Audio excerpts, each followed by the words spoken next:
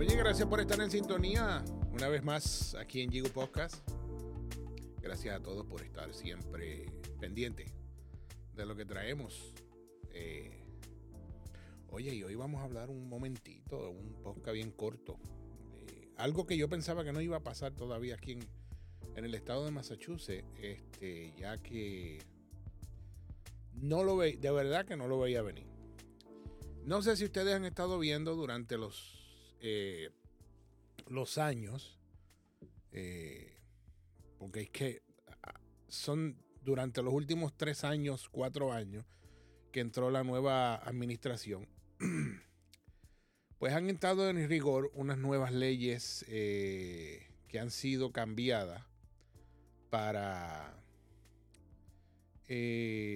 no criminalizar, no procesar a cierto tipo de personas que hacen cierto tipo de crímenes. Por ejemplo, donde primero se empezó a ver esto fue en el estado de California, que es donde más se está viendo, donde vemos muchos videos de jóvenes, entre comillas, llevándose cosas porque las necesitan de las tiendas y ninguno de los empleados ni la policía puede hacer nada porque ellos se pueden llevar cierta cantidad de dinero y no es considerado un crimen. Y hemos visto esto, hay que decirlo, desde la administración Biden y de Gavin Newsom, allá en el estado de California, el gobernador Gavin Newsom, se han cambiado muchas leyes que han favorizado al criminal. Y yo no pensaba que, fíjate, que esto iba a llegar todavía a Massachusetts, ya que pues esto es un estado más o menos, a veces se balancea, a veces se convierte, gira hacia el conservador, hacia lo conservador, y otras veces se va a lo liberal.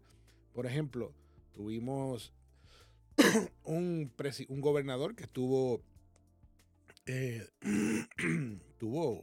no sé cuánto fue que tuvo, como 2 términos o un término, y fue republicano, aunque era más liberal que republicano, pero eso le dicen los rhinos.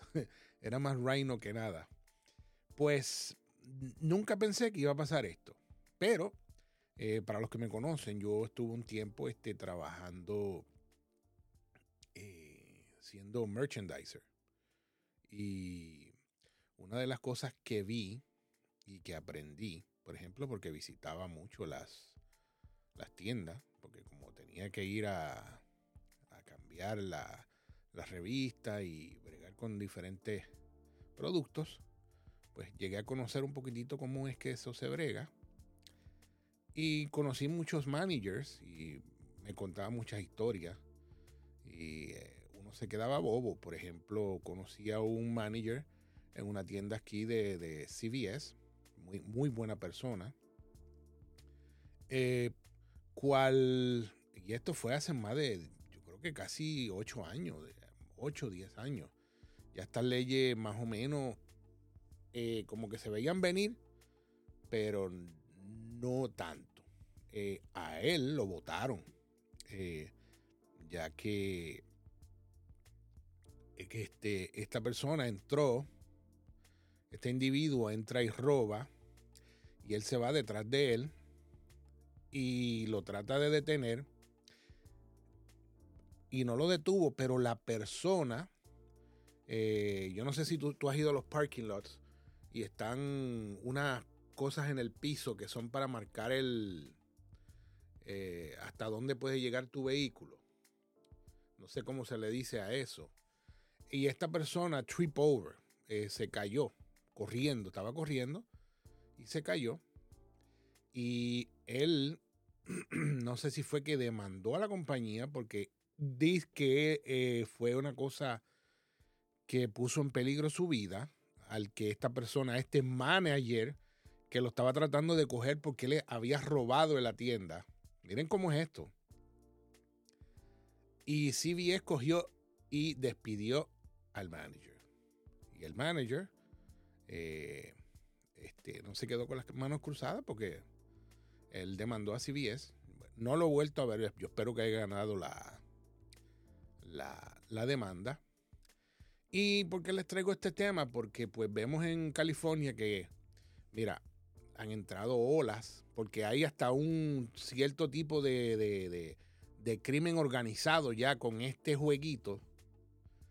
Y las farmacias aquí están empezando. En Chicago, las tiendas Walmart están cerrando, muchas tiendas Walmart y muchas otras tiendas, porque tenemos que entender, la gente, es más, yo voy a poner el video para que todos podamos ver qué es lo que está pasando y ustedes me van a decir qué opinan.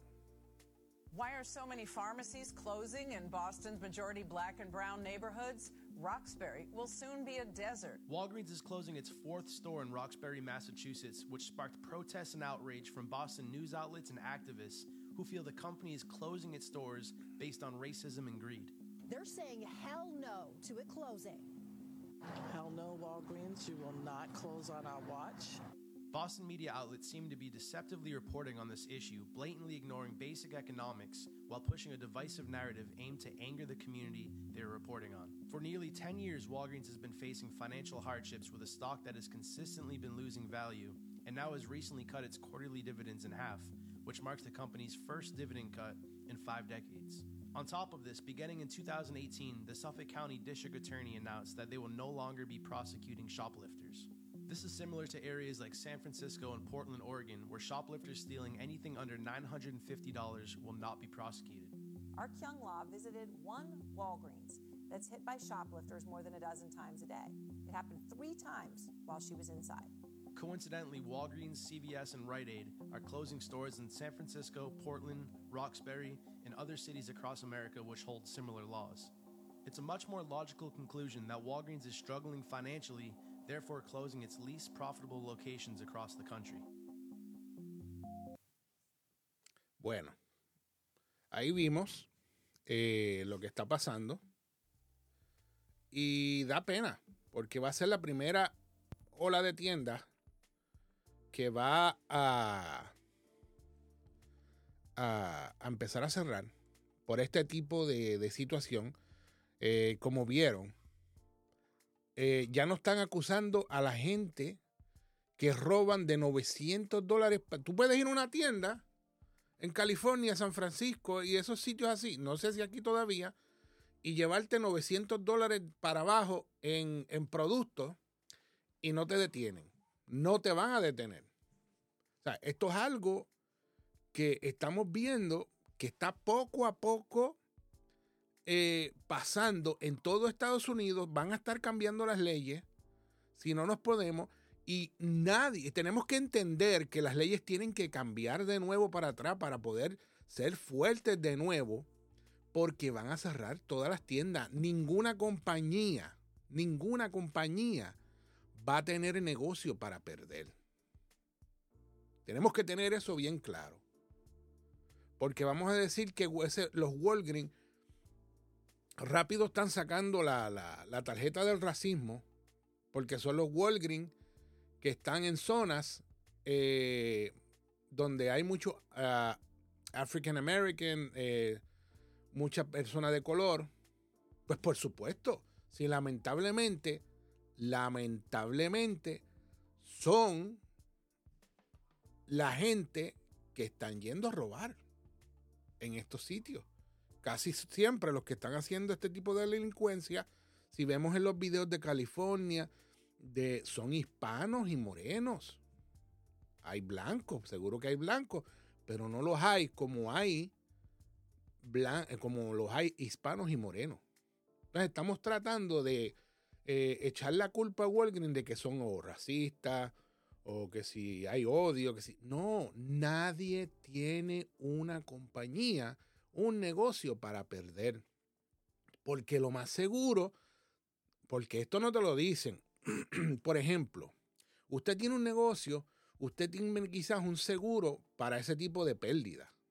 vamos a decir, pues este año yo reclamo que perdimos en robo tanto dinero. Quizás eso ya no lo están dando por haber cambiado las leyes. ¿Entiendes? Por haber quizás cambiado las leyes y ese tipo de seguro o de iniciación de ese dinero que se le daba para atrás a esas compañías, ya no se les está dando. Porque el dinero que va a estar perdiendo el seguro. Así vamos a empezar. Vamos a empezar Walgreens, CVS, ya Rite Aid y CVS y Walgreens son las mismas. Rite Aid y Walgreens es la misma compañía. Aunque tengan un nombre diferente, pero si te has dado de cuenta, estamos viendo que muchos de los Rite Aid desaparecieron y los convirtieron en Walgreens. Pero han ido aquí se han cerrado aquí en este pueblo donde yo estoy, han cerrado mucho Walgreens. Habían bastante Walgreens y ahora los han cerrado. Y los Rite Aid que habían, queda solamente uno. Un Rite Aid, porque el que estaba aquí bien cerquita de mi casa lo convirtieron en Walgreens. O sea, que tenemos que ver, y eso va a pasar con diferentes, supermercados también van a pasar, aunque la gente, oye, porque a mí lo que me molesta es que tú dices, no, muchos de los políticos, como vemos un video que pasó por ahí hoy, no en el día de hoy, me gustaría buscarlo para encontrarlo y traerlo aquí, donde los políticos demócratas, como AOC y otra mujer más de California, ven y dicen, esta gente lo que pasa es que están robando porque necesitan para comer. Miren, esta gente, lo más seguro, andan en welfare. Andan con beneficio de asistencia económica. Tú sabes, lo están robando para ellos mismos. Para ellos mismos. Es como cuando, yo no sé si vieron un video, que no lo he traído también, que se pusieron a robar en una tienda iPhone de Apple. Eso fue bien cómico, porque cuando tú te robas un teléfono Apple sabe y ya tiene un inventario de los números de cada teléfono que se robaron. Y jamás en la vida ellos van a poder poner esos teléfonos a trabajar. Y si los prenden, ellos los pueden encontrar donde estén los teléfonos. Esos teléfonos tienen GPS. ¿Sabes? Una vez entraron a esa tienda Apple y lo que fueron fue a destruir. Lamentablemente eso es lo que está pasando en Estados Unidos. Tenemos que de verdad volver a cambiar las leyes. Pedirle a nuestros congresistas, a nuestros senadores, representantes, involucrarnos para que vuelvan a cambiar las leyes y las pongan de nuevo como tienen que ser. ¿Entienden? Porque si no, vamos a estar sin negocios, sin sitios a donde ir y comprar. Vamos a quedarnos como nada, definitivamente. Bueno, mi gente, yo espero que este corto programa, porque fue cortito, hoy sí que lo di corto, les haya gustado. Así que ya sabes, peleen por sus derechos, porque si no les van a cerrar hasta el Burger King que tiene al lado de su casa. Así que Dios me los bendiga, cuídense mucho y nos vemos la próxima.